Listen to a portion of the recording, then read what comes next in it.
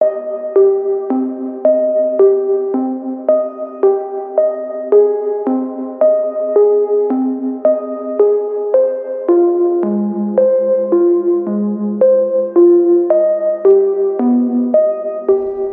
now entering the Midwest Monsters Podcast. You are now entering the Midwest Monsters Podcast.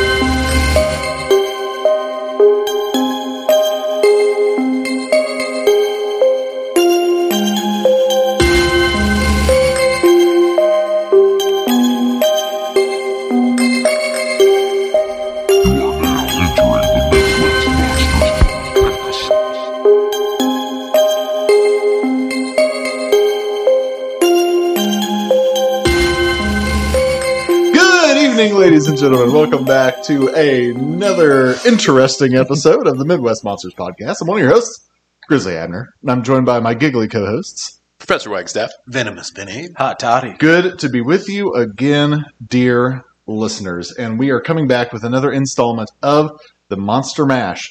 You know how it works. We all pick a movie that wouldn't normally fit inside of a genre or any other category, and we just make each other watch it. And I am Grizzly Abner, and I chose Cursed. Professor Wagstaff here. I picked Invasion of the Body Snatchers, the 78 remake. Venomous Vinny here. I picked Scream. Blackula Scream. And hot toddy, I picked Unhinged. Okay, very good. Well, we have decided to go in chronological order, so we'll be good. We'll be good. Woo! Bagoo? I wanted to say Is Bagoo here? We'll be beginning. I'm like, we'll be beginning. Ha ha ha! Lion face. Lemon face. Ooh. We'll be beginning with Vinny's pick. Can you sing the birthday song Did for me? we do intros?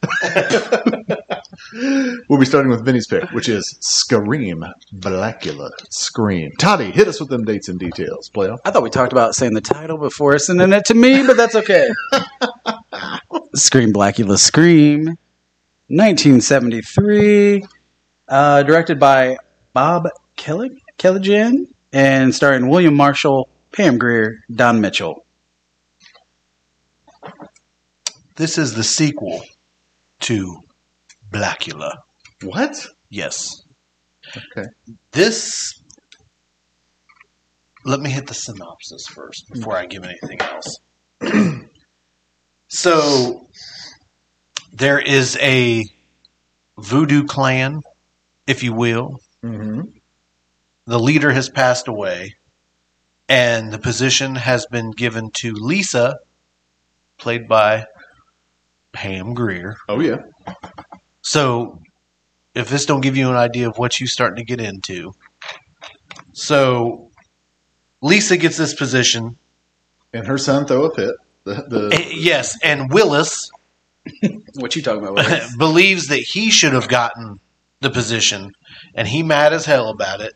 So he goes home and does voodoo to bring back the cursed Prince Mumawaldi, also known as Blackula, I'm glad you said that name and not me. to come back and get vengeance on these people. But when Mumawaldi comes back and sees the power that Lisa has, he starts to work with her to cure himself of the curse of vampirism through her voodoo. Similar story, except I was trying to cure my gayness through voodoo, and it didn't work. I heard that Mike Pence was the one, and that was not voodoo. Did you, in preparation for this, go to Google and have them pronounce that for you? What? You say that with the utmost confidence. What, Mumawaldi? Yeah. It's like your safe word. I keep waiting on your voice. It's I very keep waiting on your similar. voice to drop an octave so you can be, I'm Mumawaldi. Mumawaldi. So, have any of you guys seen this before? Oh yeah, Yeah, I'd seen it before. Okay. just the cool people. This is one of those situations that are rare in that I believe the sequel is better than the original. I think that this sequel is I don't know that I can argue that fantastic. And Blackula, because I like Blackula though. Oh, I do too. But yeah, I can't. I like them both. I do think 2 has some stuff that make it better. I think it's a superior film. And Blackula is imposing AF in this movie. Like with a lot of movies from that era, especially within exploitation, the reviews are really all over the place. I think by and large this got trashed. I saw one that rated this one of the worst blaxploitation I've movies seen that. ever made, which kind of blew my mind because I've watched a lot and I can tell you this is nowhere near one of the worst ever made. No, number one, the production value itself. Well, a perfect example of the disparity between people's viewpoints on this movie was Siskel and Ebert. Ebert trashed it. What do they Siskel know? loved it. He gave it, I think, 3.5 out of 4 stars. Said that it was far superior and more entertaining, and I agree completely. I think, well, for starters, I mean, full disclosure, I am a complete mark for Pam Grier. I've seen pretty much every movie she ever made. That's where I watched this originally. I think I went out of my way to watch this before I even did the first one. But I also like it for Richard Lawson playing Willis. It's his first role. He goes on to be in like Poltergeist and a number of other movies, some pretty legitimate productions. And I think those supporting characters add a lot to this movie because William Marshall is a class act every time. Oh, yeah. He's always dialed in. It doesn't matter what the material is. He's a consummate he adds a professional. certain gravitas to the movie. But without the supporting cast, it can get a little long in the tooth. I'm not trying to be funny. Heyo. But I think those two specifically really add a lot to this movie. I think it moves a lot swifter and is more entertaining than the first one. I think there's a lot of great horror shots in this. Yes. That scene where Blackula is floating and he's got his hands above his head, that is terrifying. Yeah. I agree. I want to hear some other people talk. Not just me. Todd, please go ahead. He didn't watch it. I was actually just trying to find it on YouTube right now. He's watching it in 3 It's times the speed. 3 times speed, trying to catch up real quick. I saw that review too, and the only thing that I can say is it really it's not even in par with a lot of it's a blaxploitation film, but the acting and other things of the like production quality, like I mean, it's hard to even put it in there. Other than after watching that documentary, something that I might not have thought of, but it is a most of the actors are African American, and the story centers around voodoo. So I guess that is definitely one of the tropes of black horror. So I don't know. I think it's inventive of especially how they bring him back, and they could have easily phoned in the first movie and just did it again. We've all seen Dracula come back where he's a skeleton and somehow a drop of blood hits him and he's completely generated. So I thought it was kind of a neat, different way to take it to bring the vampire back. And to tie in culturally. You know what I mean? Yeah. Well, and then the whole added element too is because you would think that now Pam Grier looks like his lost love, and it's not. It's that she has powers that she's not even aware of, and he is wanting to break his curse of evil. But I also kind of like I don't know. Willis is kind of one of my favorite characters in the movie. Especially when he's kind of like running his mouth about Blackula and Blackula standing behind him. But the girl's kind of like trying to sell him out because as soon as he sees he's in the room, he's changing shit, and she's like, like no. Good I like times. too the Good times. freak out over the mirror, which especially in the 70s and all about fashion and your appearance, a man's got to see himself in the mirror. Which gives us the great tie-in later in What We Do in the Shadows with them taking, like, drawing what they look like with their clothes on, trying to because they're trying to look good and they're going out, and they can't see themselves. I think I was entertained by this more than the first one. I found that to be, true.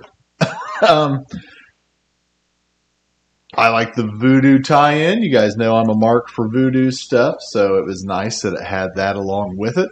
And, I mean, William Marshall just always commands the screen when he's on there. So I like watching him work. I may not be a huge fan of the movies, but I just like watching him act. He's such a I feel like good he actor. has that imposing quality that Christopher Lee had as Dracula. Yes. Yeah.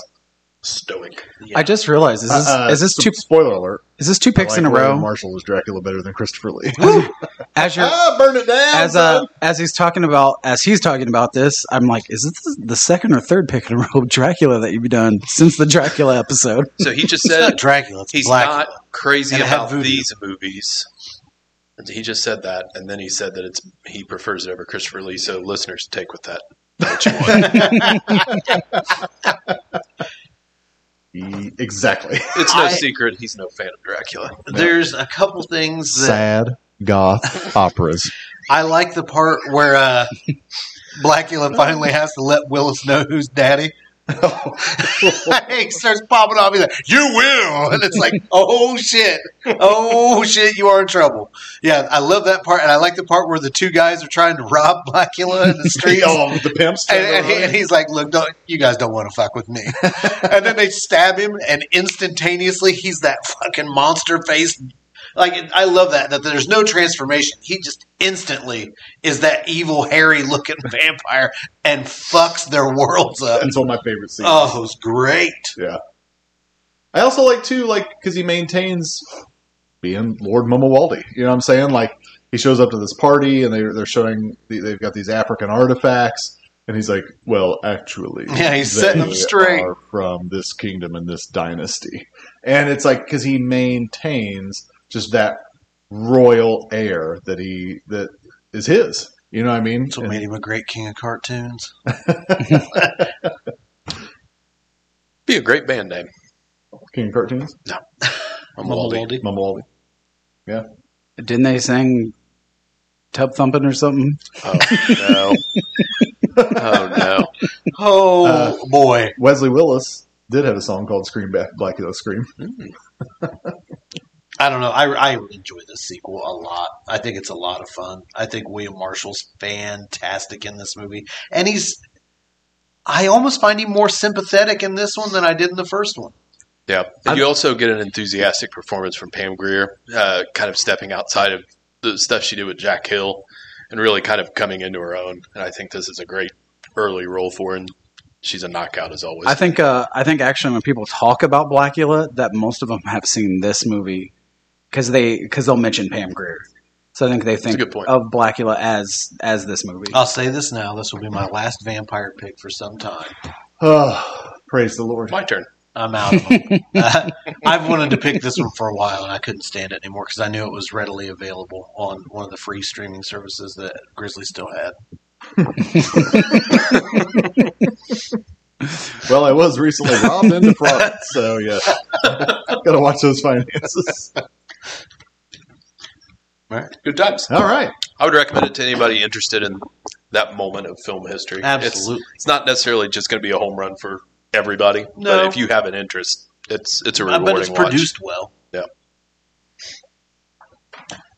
Todd, without me saying the next pick, what is Can you do that? He our don't next remember. film? That's the only reason. Invasion of the Body Snatchers, 1978, directed by Philip Kaufman. Am I reading right here? Correct. Who Philip also Seymour Kaufman. is wrote and directed The Right Stuff and Raider. He wrote Raiders of the Lost Ark. And some other cool stuff. Starring Donald Sutherland, Brooke Adams, Jeff Goldblum, skipping the line, Veronica Cartwright, Leonard Nimoy, Art Hindle, and then special appearances by Kevin McCarthy, Robert Duvall, and Don Siegel, the original director. With Leonard Nimoy kicking up the jam. He's been sitting on that. Yeah. I like it.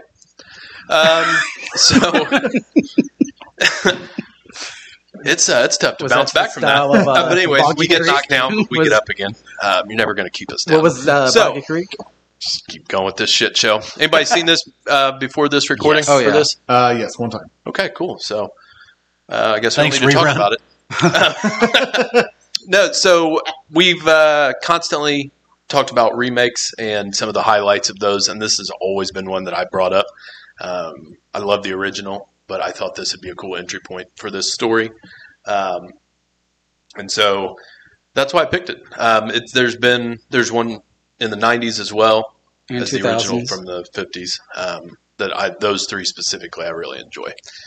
So the basic idea of it, and it's been kind of used in other films, like Halloween 3, for instance, pulls a ton from this. But the general concept of it is we open the movie with some kind of maybe plant life or alien creatures. We're coming down to Earth. Space jizz. Meteor shit.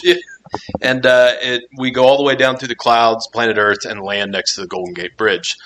We then spend time with everyday life in San Francisco, but we also show that immediately something is growing out of the plants where it's landed. And so it's kind of the classic concept of within a city, things just kind of starting to be a little bit weird and noticed, but it's not really full blown yet. And so I think they do a really nice job of setting that up.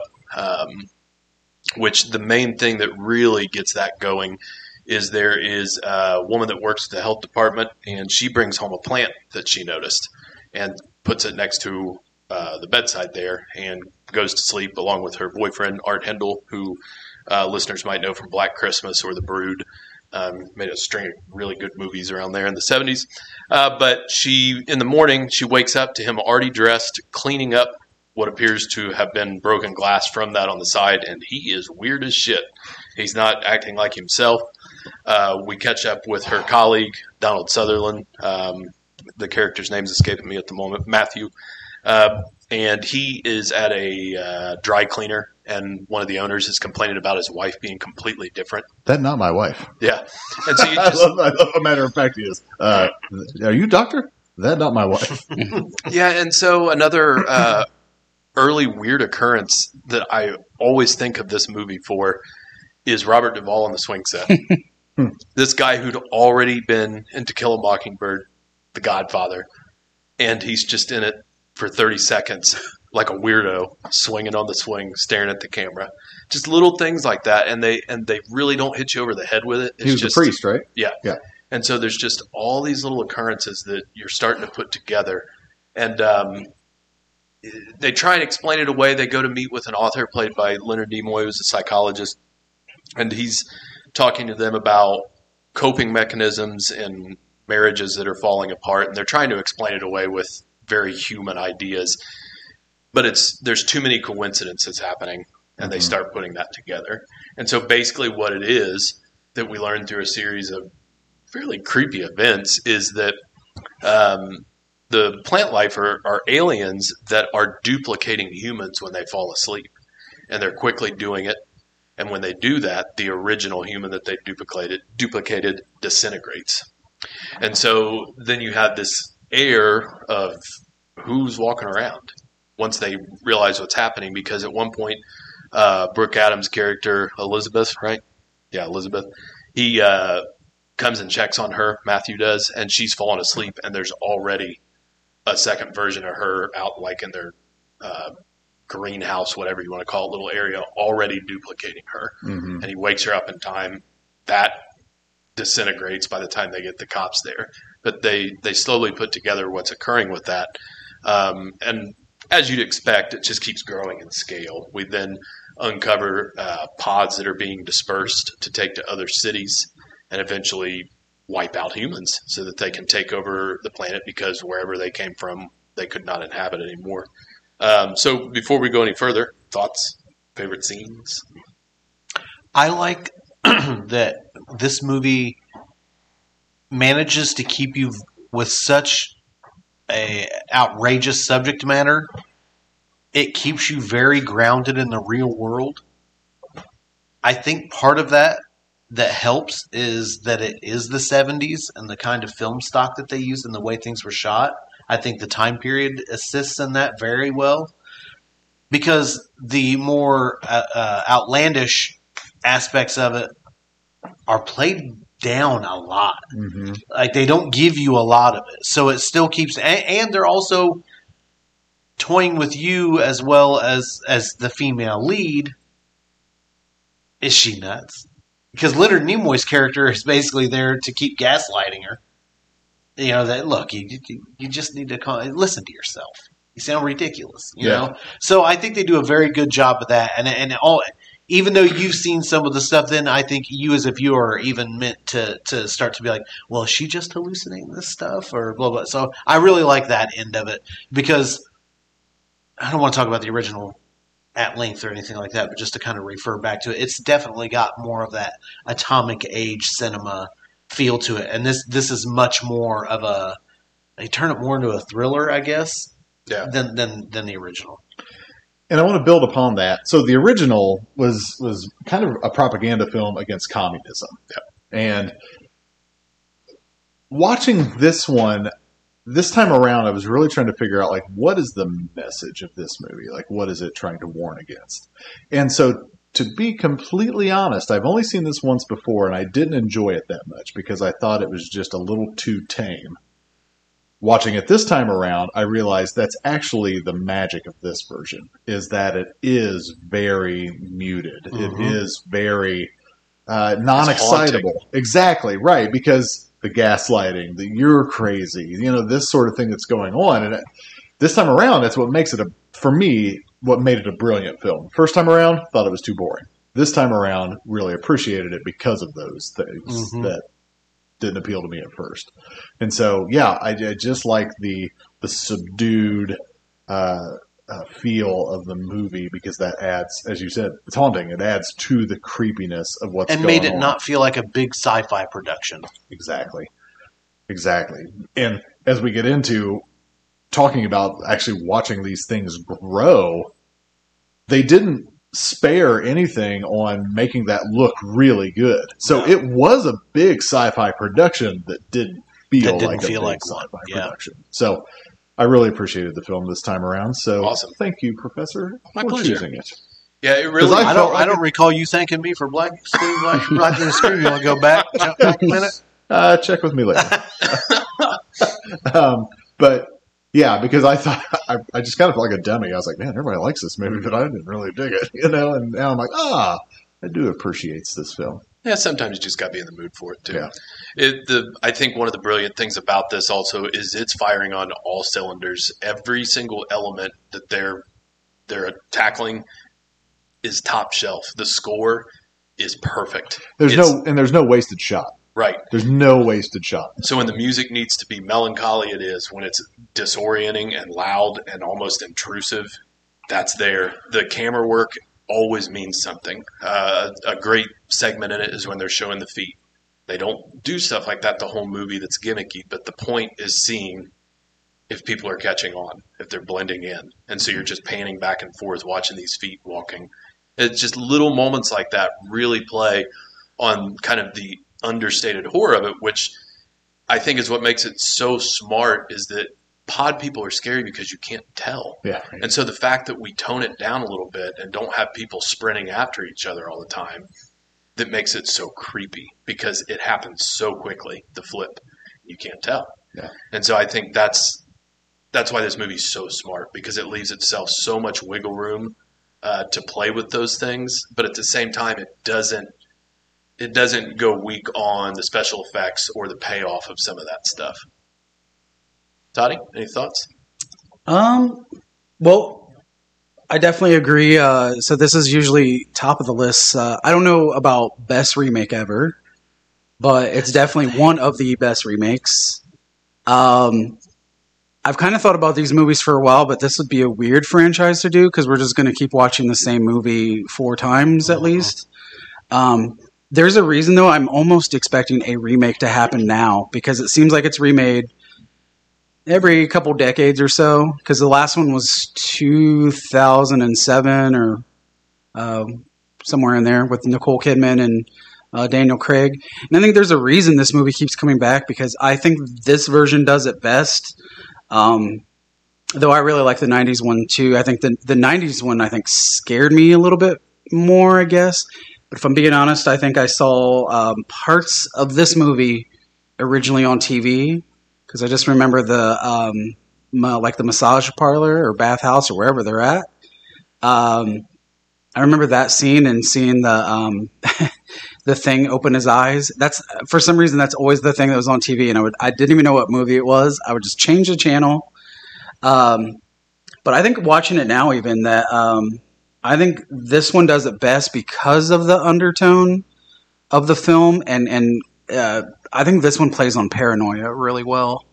And honestly, I think as you get older, you can relate to this movie because there's people in your life that, and I think that we're going through it now, like we're arguing over politics and vaccines and some of the arguments we're getting into, and racism, just stuff coming from people that you thought you knew really well. And you'll just see comments or actions or something from a friend that you just are like, man, I don't even know you. Is that a pod person? Exactly. Yeah. Who are you?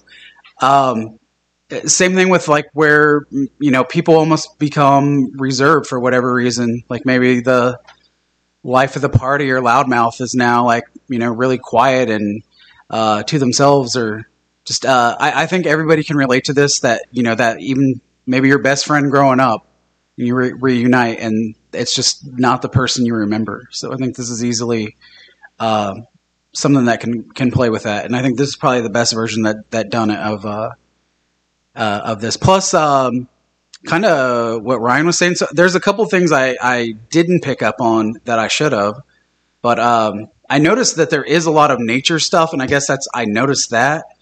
But as the film progresses, like all the sounds of crickets and birds and stuff disappear. And the end credits, there's no music, which is creepy. It's very bleak. So I just think there's things that as it progresses, that there's things taken away that you may or may not notice. So I don't know. Well done. And then the casting alone of Leonard Nimoy, because I think the fact that he played Spock for so long, that he's kind of a character that already isn't really. Usually Leonard Nimoy is not the emotional go-to guy, because I think he kind of got pigeonholed as Spock. There's not many things that you've watched Leonard Nimoy act in that he wasn't. And I thought he was perfect for that, because just thinking of Spock alone, you're like, damn, that's a pod person. So the casting of him, because early on I'm like, oh, it's a pod person. But then you're like, is it? Is it not? Well, I would argue the opposite, in that people trusted Spock so much because he was such a beloved pop icon character that you automatically kind of view him as a good guy. The voice of whenever he smiles, I'm like, that's not Spock. When I see Leonard Nimoy smile, it throws me off. But I think that I think the way he was cast is you automatically kind of trust his character. That's true. Because you're used to trusting Spock. Well, he also comes in and he's like supposed to be the voice of reason. Yes. Yeah. So yeah, great casting. Jeff Goldblum also adds a nice boost. Yes, very good. He's very animated, as he would go on to be for decades. Mm-hmm. To mention the two quick cameos also, we've got Kevin McCarthy, who is the lead from the original, comes flying up onto the windshield, freaking out. It's a great cameo. Just like he was in the original. And then we have the director of the original driving the cab, Don Siegel. So I thought that was a fun nod that they had them in there.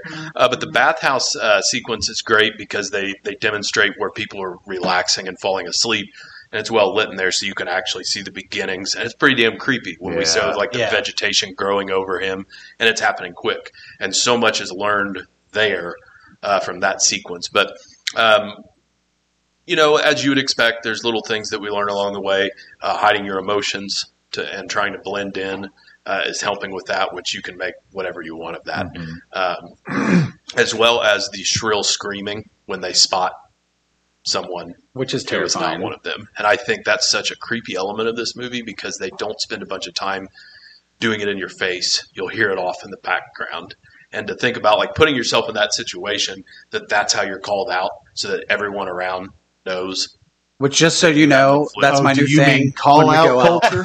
Yes, call out. That's how Todd identifies straights when he's out. That is what I'm going to start doing when conventions start again.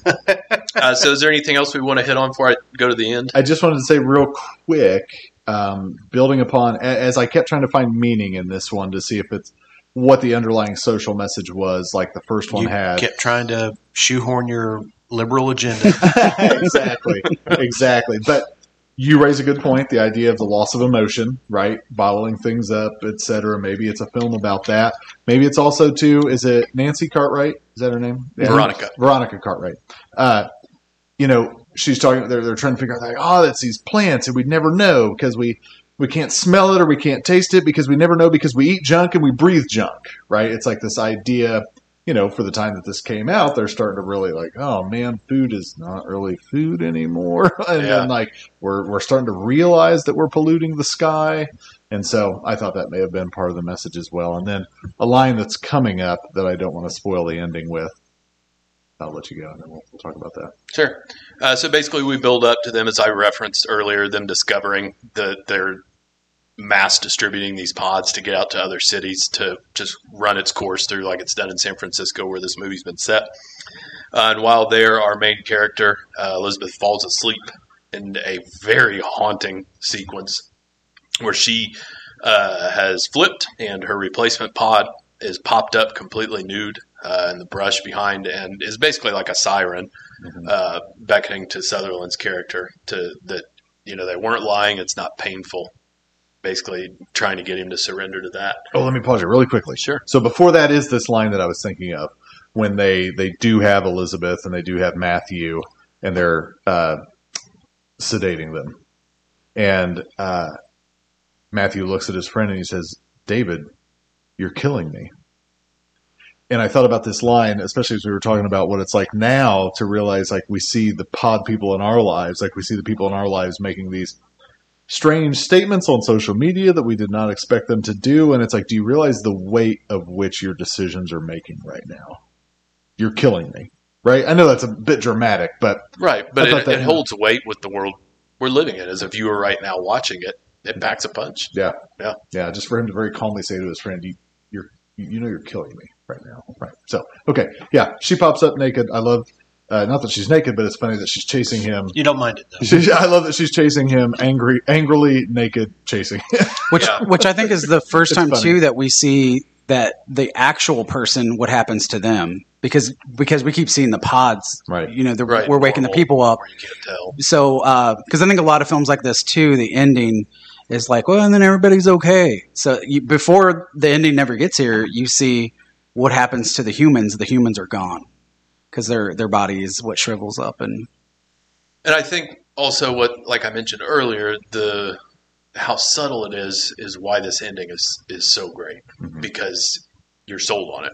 So basically, he's trying to flee from that whole operation. She's flipped. She's doing the scream. She's calling it out. And I'm pretty sure she's got armpit hair when she's pointing, which I don't know is a reflection of her brand new version, or if that's just coincidental. Hey, man, women's liberation, buddy. They don't have to shave their armpits for you. It was 78. They sold out by then. So we basically leave that ambiguous, and we go to the next day. Did you not see her penis? Yes. We go to the next day. Yeah, because Donald Sutherland's like hiding under a railroad trestle or something, right, isn't he? Yeah. And you're watching people run over the top of him and then kind of shine a light down where he's at as he hides in the shadows. Yeah. And so we go to the next day, and we've got Sutherland going through his motions. He's watching kids, the school bus, and everyday life. And as he's walking, and it's a great shot where he's walking up towards a building and all the trees are dead, just completely wiped out. And Veronica Cartwright, who still managed to stay okay, her character, calls out to him because, it's an ally. Right. And he turns around, looks at her, and she's coming towards him to share in whatever on what to do next. And he points and lets out the shrill scream. He's been flipped and rolled to silent credits. And real quick, fun story. I wore a shirt with that expression of Sutherland when we met his son Kiefer, and I didn't even think about it. I'm honestly, it wasn't intentional, but he was a fan of the shirt when we came back for a picture. He's like, "Oh my god!" He loved the shirt that I was wearing there. But it's such a great ending. Thoughts on the ending? Do you remember the first time you watched it? What it was like? I was wearing real quick a Rush shirt of Jason Patrick doing cocaine when we met him too. And just kidding. I was going to bring up, and I thought I was like, "You bastard," but. So because the original movie had two endings, and they did the cop-out one because they forced them to do. Which they talked about with Halloween 3, why they ended it the way they did. Well, and this movie, it is scripted that she nods at him and he nods at her because they're both okay. And that's how everything was scripted. And only Sutherland, the writer, director, there are only three that knew. That's not how they were ending the movie because they didn't want studio interference. And I think it makes it awesome that Cartwright had no idea which this is the second movie they did that to her. Because on Alien, she had no idea what to expect. And so her reaction is real. And her reaction is real in this one because she had the script that she's like, we're okay. She had no idea that he was going to do the shriek. So that's pretty cool. That freaks me the F out. And the 90s one does it more in your face. It's just so odd, I think, that it's just I just think when unsettling. you see stills of it, it looks so goofy, and it ain't goofy when it happens. Yeah. Yeah. No, it's jarring for sure. Especially that first time you see it. And then the credits hit and you're like, oh, Right. oh because shit. You're not convinced that he's turned. Well, You know what I we're mean? not programmed to expect that kind of an ending. Yeah. Yeah, you're supposed to walk away with some good feeling is what they give you all the time. And so then when it doesn't happen, That ain't no good. you're like, all- you're waiting to like see something else happen in the credits. I want my money back. But yes, I recommend this to anyone. Absolutely. Yeah. Glad I watched it again. Enjoyed it this time around. Much better. Good times.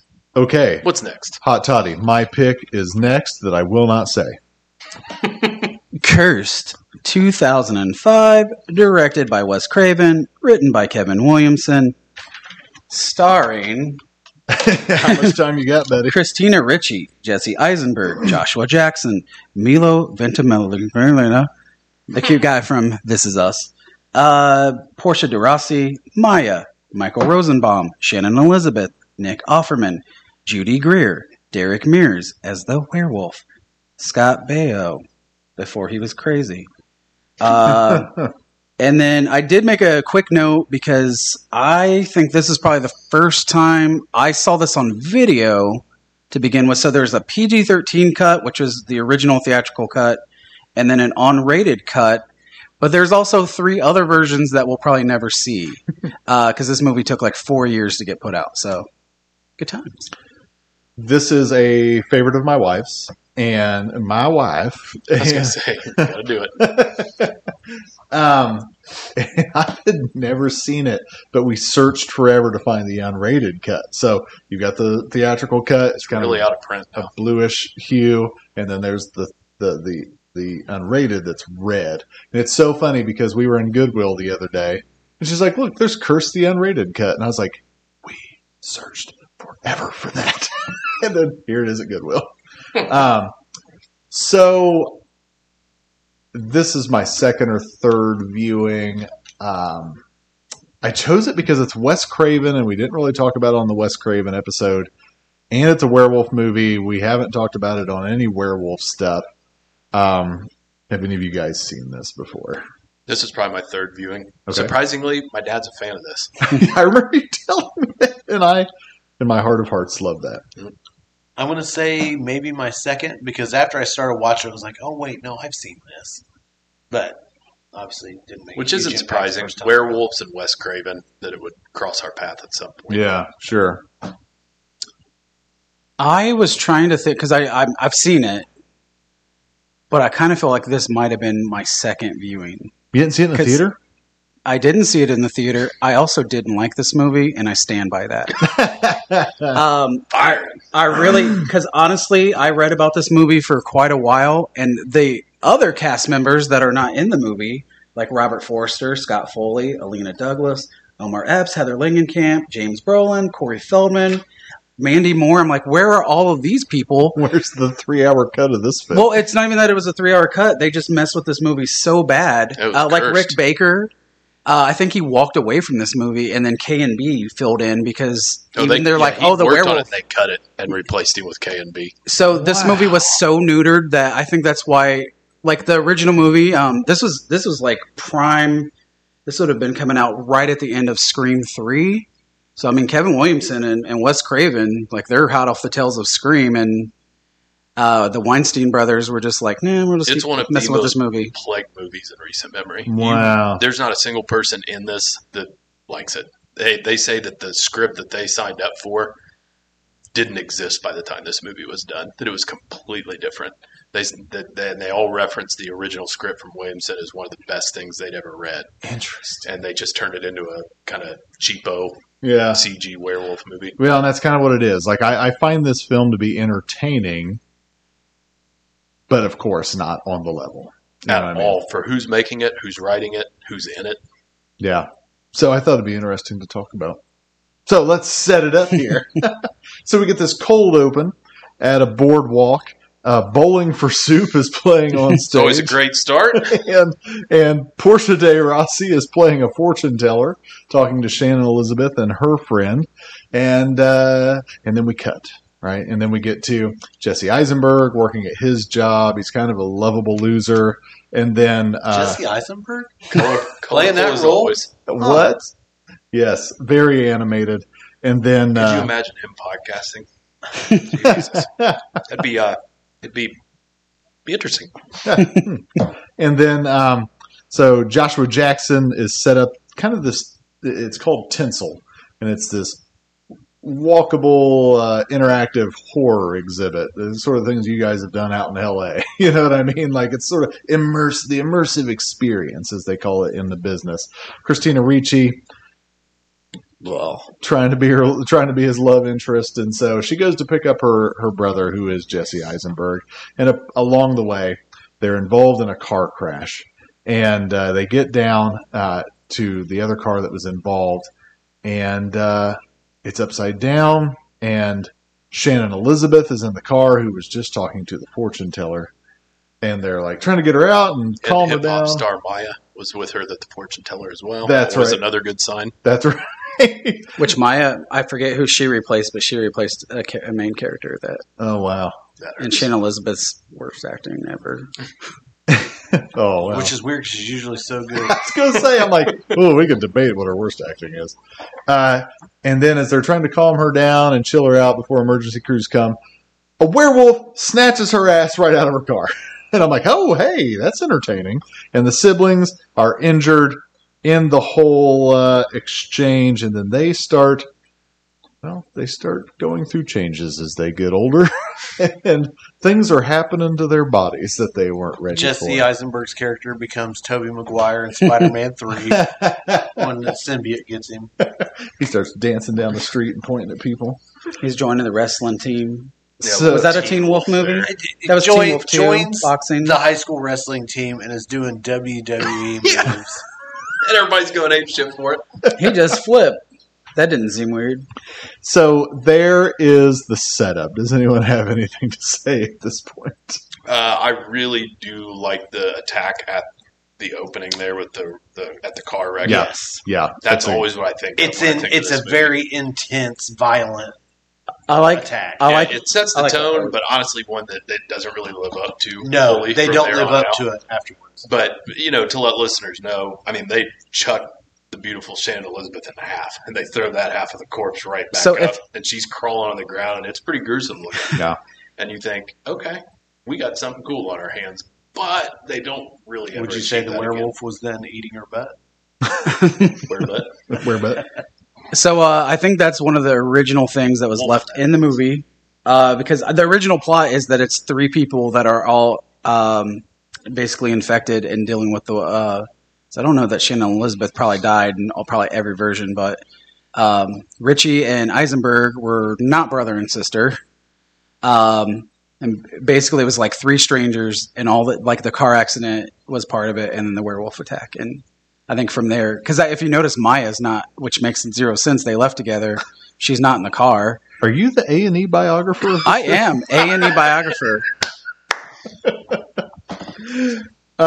Keep going. I would love to trash this movie. So again, the most of the things I've read is that obviously it's definitely if you can make an unrated hard R version, so making it PG-13 is not a good choice. So that's number one. Number two, not that I would be a fan that he had more roles, but it is weird that Scott Baio, you see him like once in the movie. But I think it had more of a Lost Boys feel, because I think that's the big reveal, is that he's actually the werewolf that's doing everything. And in real life, he's the werewolf that's doing everything. Okay. Like and in charge. Okay. I almost turned this movie off when I saw Scott Baio's name come up in the opening credits. How dare you? Almost turned the commentary on. Wah, wah, wah. Oh, There's a Chachi. special commentary with him, Dean Cain, and Christy Swanson. If you want to tune into that, Yeah, but they. What's really good is when they get Kevin Sorbo on there too. So we get this. Bringing it back in. We get this scene that's in a parking garage with an elevator, and it showcases simultaneously some of the good practical effects of the film and some of the lackluster CGI of the film. When it's running across the cars. Yeah, and so I think this is, again, now that I'm learning about all this cursed history of the film, like, this is probably the schizophrenia of why the film can't figure out what it is.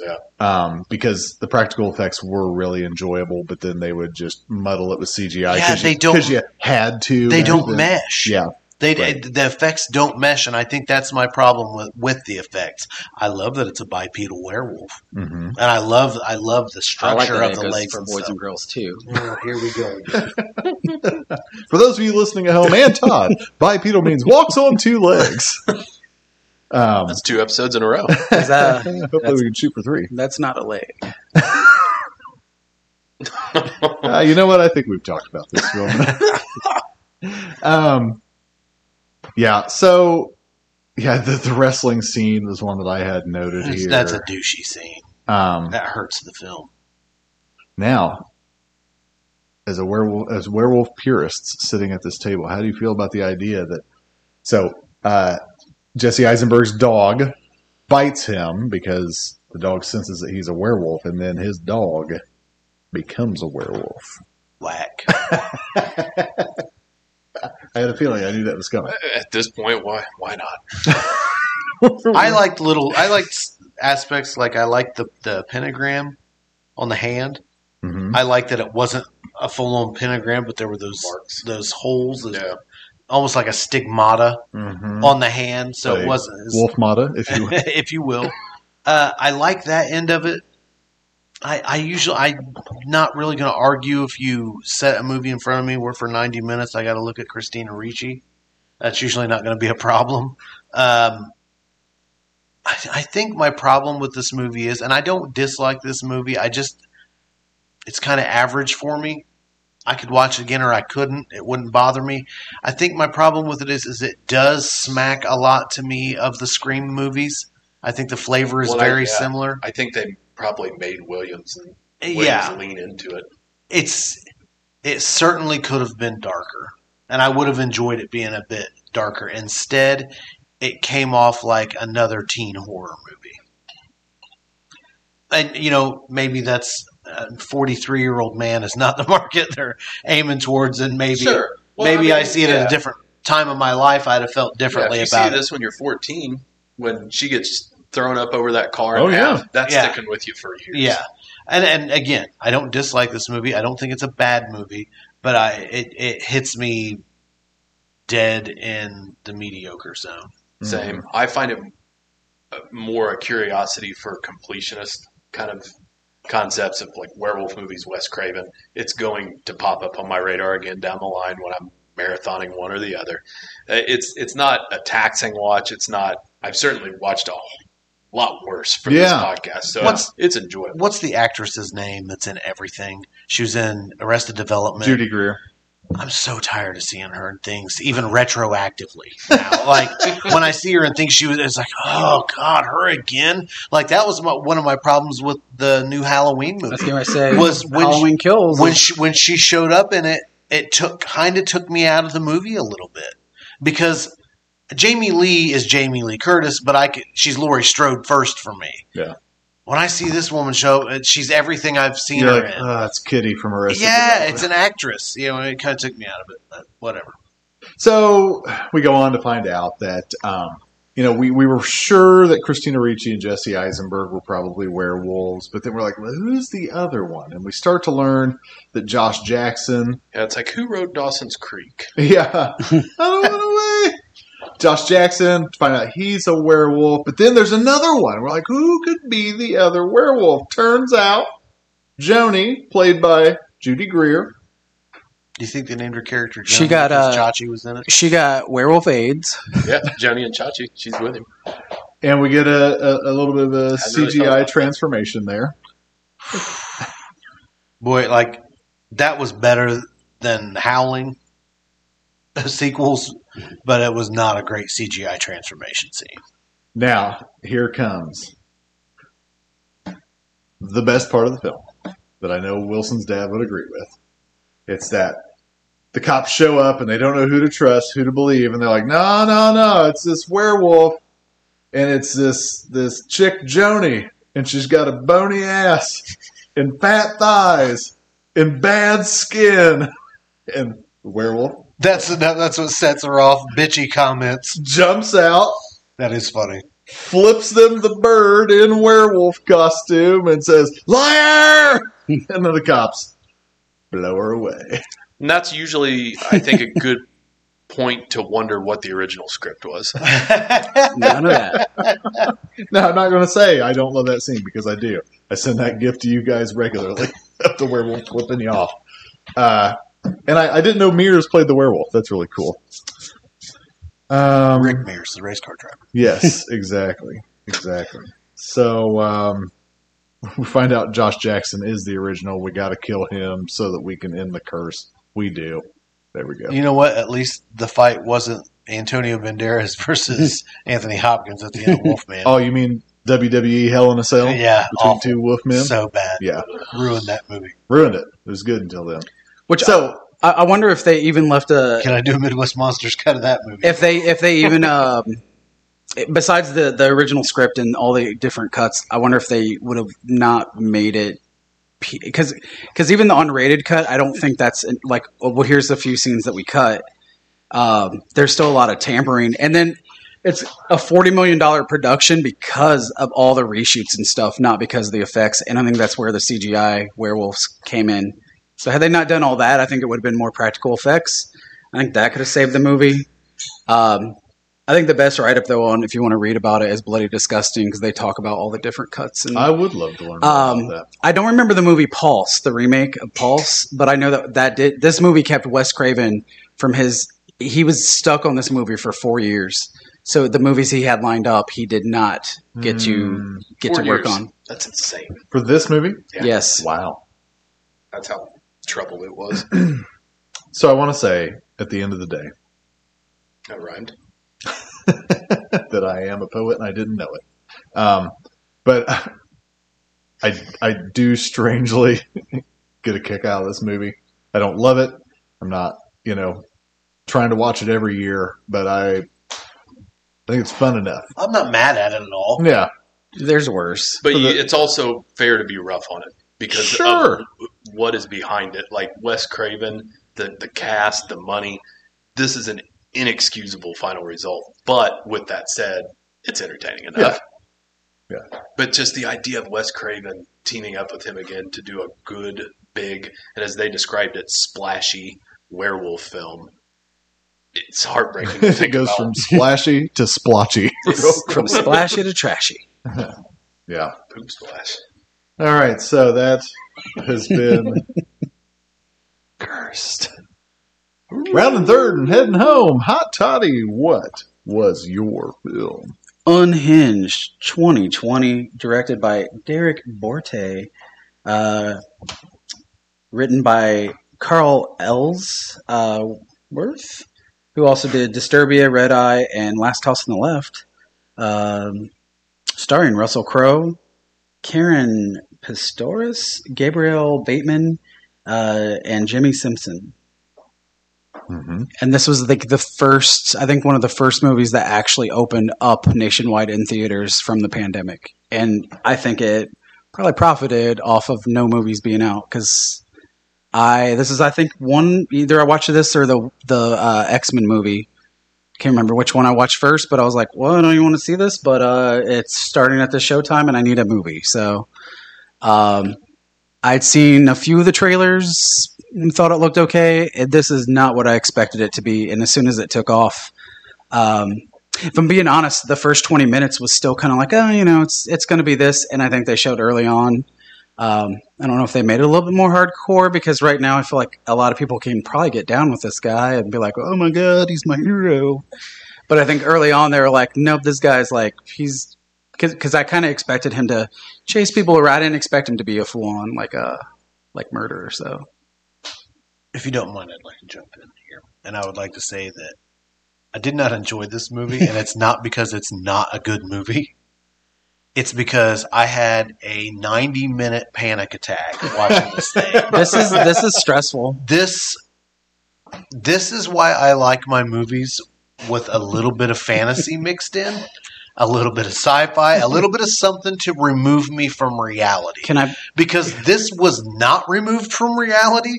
A lot of this was so real and could happen.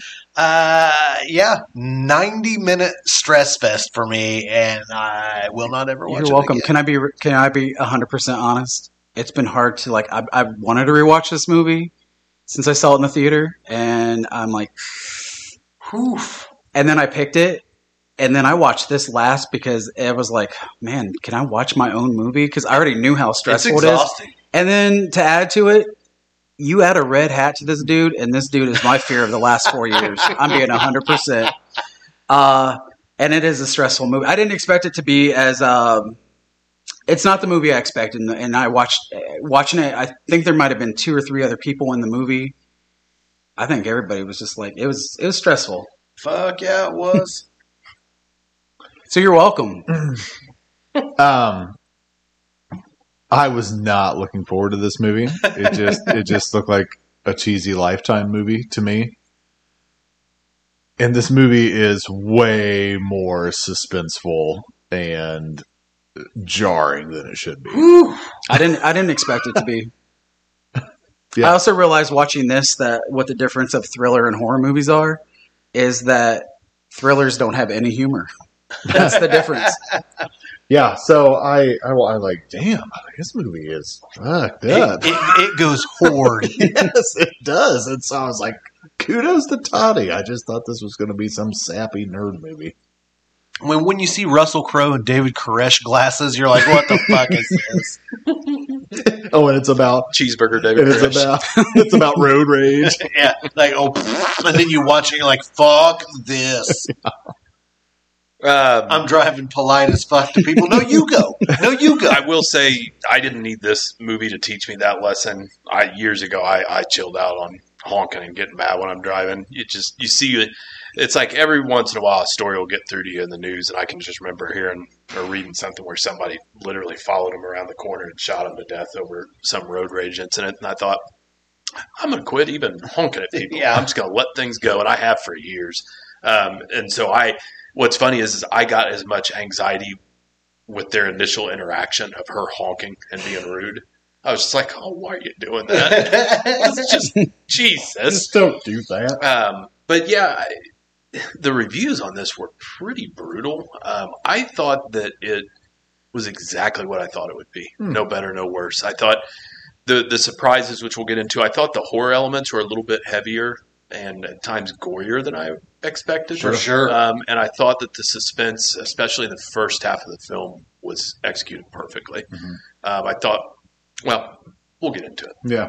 So I just want to say real quick to I was preface gonna say I was this. getting ready to go ahead. Yeah, to preface it real quick, talking about honking at You people. should fight. I was just going to – hold on. I was going to – So You cut me off. So I'd never been a big city driver until I went to graduate school out in Berkeley. And so I would drive around in the Bay. And I mean, like, honking's like a way of life, right? So I'm back here, and I've got my wife, and I've got Todd, and I've got Rybones with me, and we're in Muncie. And someone's sitting at a green light, not going. They're on their phone, you know. And I give them a little courtesy tap, and they go. And Todd Rybone's like, "What are you doing? You just ruined that person's whole week." And I'm like, "It's kind of true. In the Midwest, people aren't used to getting honked at." But I'm we'll like, sit and wave each other at a four-way stop for 20 minutes before somebody goes. but after driving around the Bay, it's like, pay attention, honk, honk, Oh, honk, yeah. honk. You know, It's like definitely different. in the it's a large areas. different culture, you know. And so I just come here, and I'm like, I didn't like lay on the horn. I'm just like, oh, courtesy tap, as Russell Crowe explains, there's a difference. Like our friend Joe Barker and I were once walking down a sidewalk in Philadelphia, not even near a crosswalk, and a car drove by, honked, and screamed, "Fuck you." Still don't know to this day why. It's because you're with Barker. I guess. But yeah, it's definitely a big change when you get back into the Midwest. I really appreciate how alarmed Todd and Rybones were like, "You can't do that. This is the Midwest, man. You're gonna ruin their week." There's also a lot more shotgun racks in the back of trucks here in the Midwest. Yeah.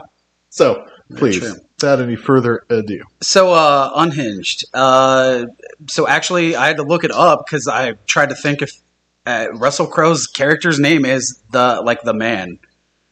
His name's never mentioned, but our film opens with Russell Crowe, who definitely, I guess, was making a film because he packed on some weight.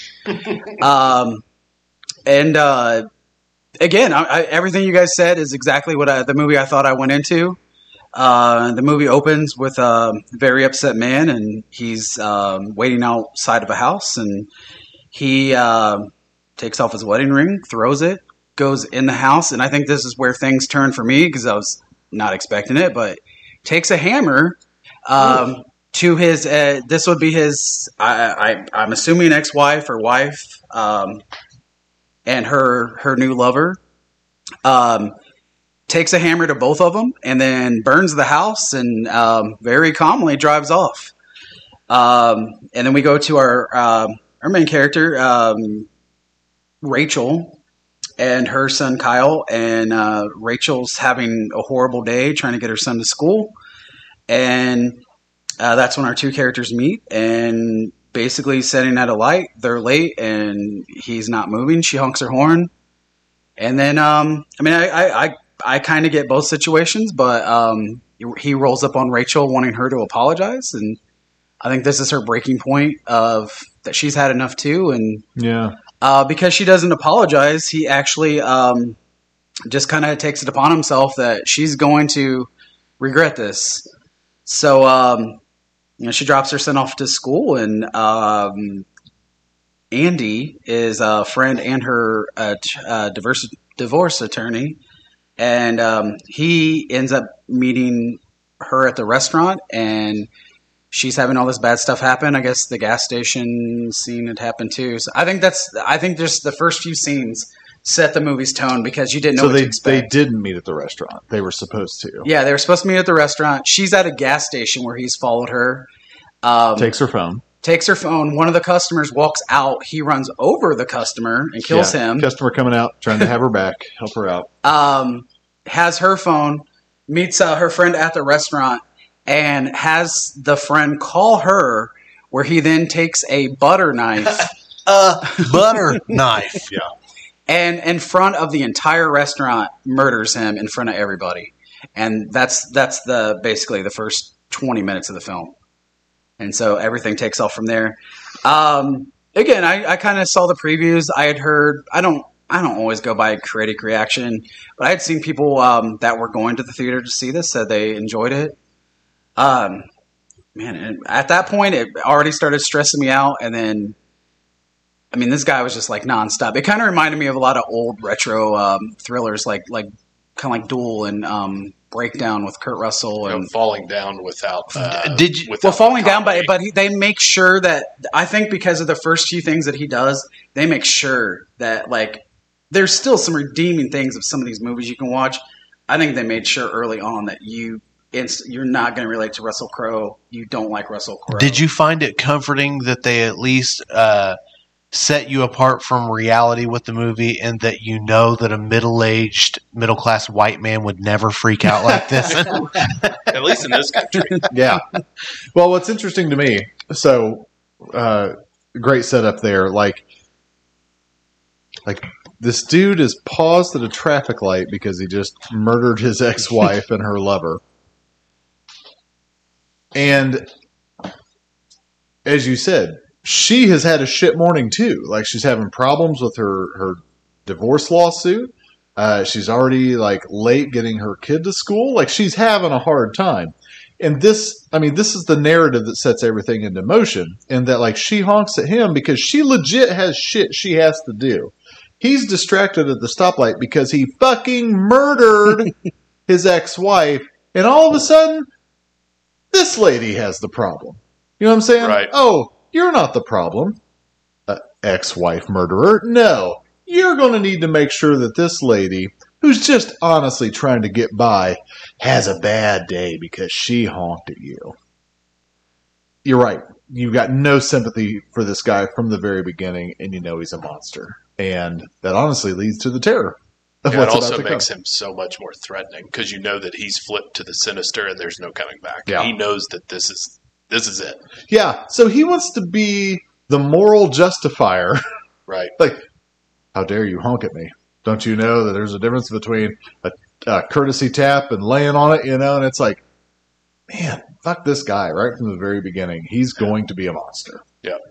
And, again, societally, as we talk about, that's the problem we deal with now, that no one wants to see anybody else's problems. Right. It's all about me, not we. Yep, exactly. Well, because he even when he finds out that her friend's a divorce attorney, because of course there's nothing wrong with the guy. It's all her, and because he even makes the point early on of sending all her money to her ex, and again, like at this point, I think right before he does the friend, and then he makes her choose who his next victim is. Yeah. And she says herself, and then I think she picks the lady that fired her. The lady that fired her that morning. But she did call, like, cause that was probably smart because she was able to call the police, and the police intervene. And he already knew that. And the next thing you know, I didn't even know she has a brother, and then he's on to kill the brother. I don't know. I think after the scene with the brother and the girlfriend, that's when I was like, man, he's probably going to kill her kid, kill her. That scene is rough. Makes the brother stab his fiance. Woo! And then, like, I don't like any scene where MF is about to get gasoline or lighter fluid thrown on him. Really? And lit up. Yeah. Those scenes are extra bothersome to me. Like, if a guy cut another guy's ear off, and he that's the one. Yeah, didn't turn you on? Nope. Well, here we are, stuck in the middle with you. So yeah, you think he sets the brother on fire, a cop shows up, and I think that's the thing too, is every time something's set up to stop him, he just keeps going. Well, yeah, it's like, is this motherfucker Jason Voorhees? Like, what the fuck is going on here? It almost plays him like Jason Voorhees. Yeah, it is. You're right. I like at one point when he lectures her that he got shot in the shoulder. Sorry, things inconvenienced you today. Do you know what kind of day I've had? I've been shot. Because I've been chasing you all day. Goes back to the same old shit. I'm the victim. Yes, always. Absolutely. It's like, dude, you are wreaking carnage everywhere you go right now. You are the problem. Yeah, because there's even some scenes which, again, like I give this movie props too because it was practical. So the highway scenes, like every time you think they're safe, they're trying to flag down a cop, and the cop gets smoked by a semi. That out of the entire movie, with that, I don't do this very often anymore. I mean, I've been watching movies my whole life, a lot. Very seldom do I say something out loud, and I did with that. When that cop gets smoked by the truck driving through it, I literally went, "Oh my god!" Yep, I couldn't believe that it. threw me off. And then the lady on her phone, you know she's gonna get it. I'm not expecting her car to flip and him to like just cause this like huge fucking crash. Russell Crowe. I like a lot of his early movies. I can't think of the last movie I'd really enjoyed him in. He's playing a character that I definitely wouldn't like, even without murdering his wife. Which is weird because they say that Russell Crowe's a really even-keeled guy. I was going to say, I wonder what the experience honestly was like for him. But yeah, With even somebody who's been in the public eye for losing his temper over and over again. So then we playing a worse version Yeah. of what you're already known for in your past. It's kind of odd. So then we get to Alan Baldwin's going to be the sequel. probably. Then we kind of get to the third act, which is that she gets her son out of school, which that was even stressful because they don't want to give her son.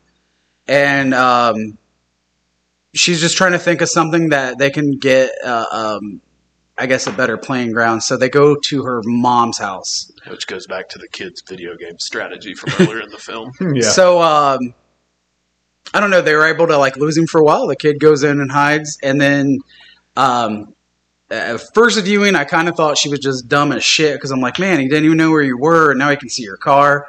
But man, she comes out and smokes him, and then like even up to the, I mean, it's brutal. Like he messes her up, messes the kid up, and I think the only probably like one liner of the whole movie is when he told her to kind of tap the horn, and she ends up stabbing him in the eye with a pair of scissors, and she ends up saying something about tap this and just kicks the scissors through his skull. Trick or treat, motherfucker.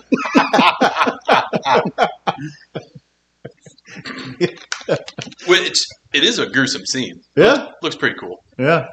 And it's a callback. She's like, "Oh, where are my scissors?" From the candy cane scissors. I want to talk to candy cane. Are you looking for candy cane, bitch?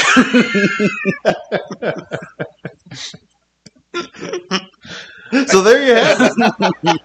Unhinged. IndieWire reviewed it and said, for a film spent on the phone, almost entirely on the phone, Russell Crowe certainly dials it in.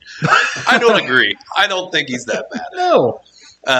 My only complaint with this movie is that at a certain point, and I know you guys already touched on this, he becomes untouchable. Yes. Like this whole city would be locked down on his ass. Yeah. Yeah. the There's time that- roadblocks. There's Right. all kinds of shit. But that's okay. You suspend a little bit of the belief for this stuff. Yeah. If this were the 70s, they'd be beating him up like Richard Ramirez in the streets. There we go.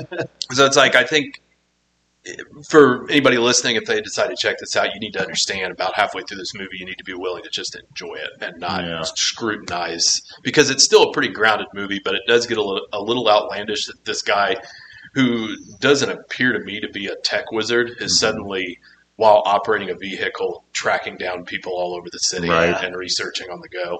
But that's okay. It stayed much more entertaining than I expected to. Usually movies like this fall apart about halfway through. Yep. And this stayed good.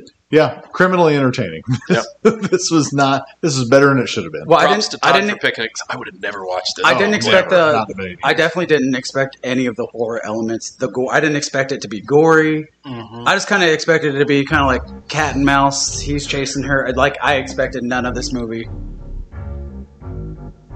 Good times. That means we're canceled. All right. Well, wrapping up a fascinating Monster Mash. Yes, very, very varied.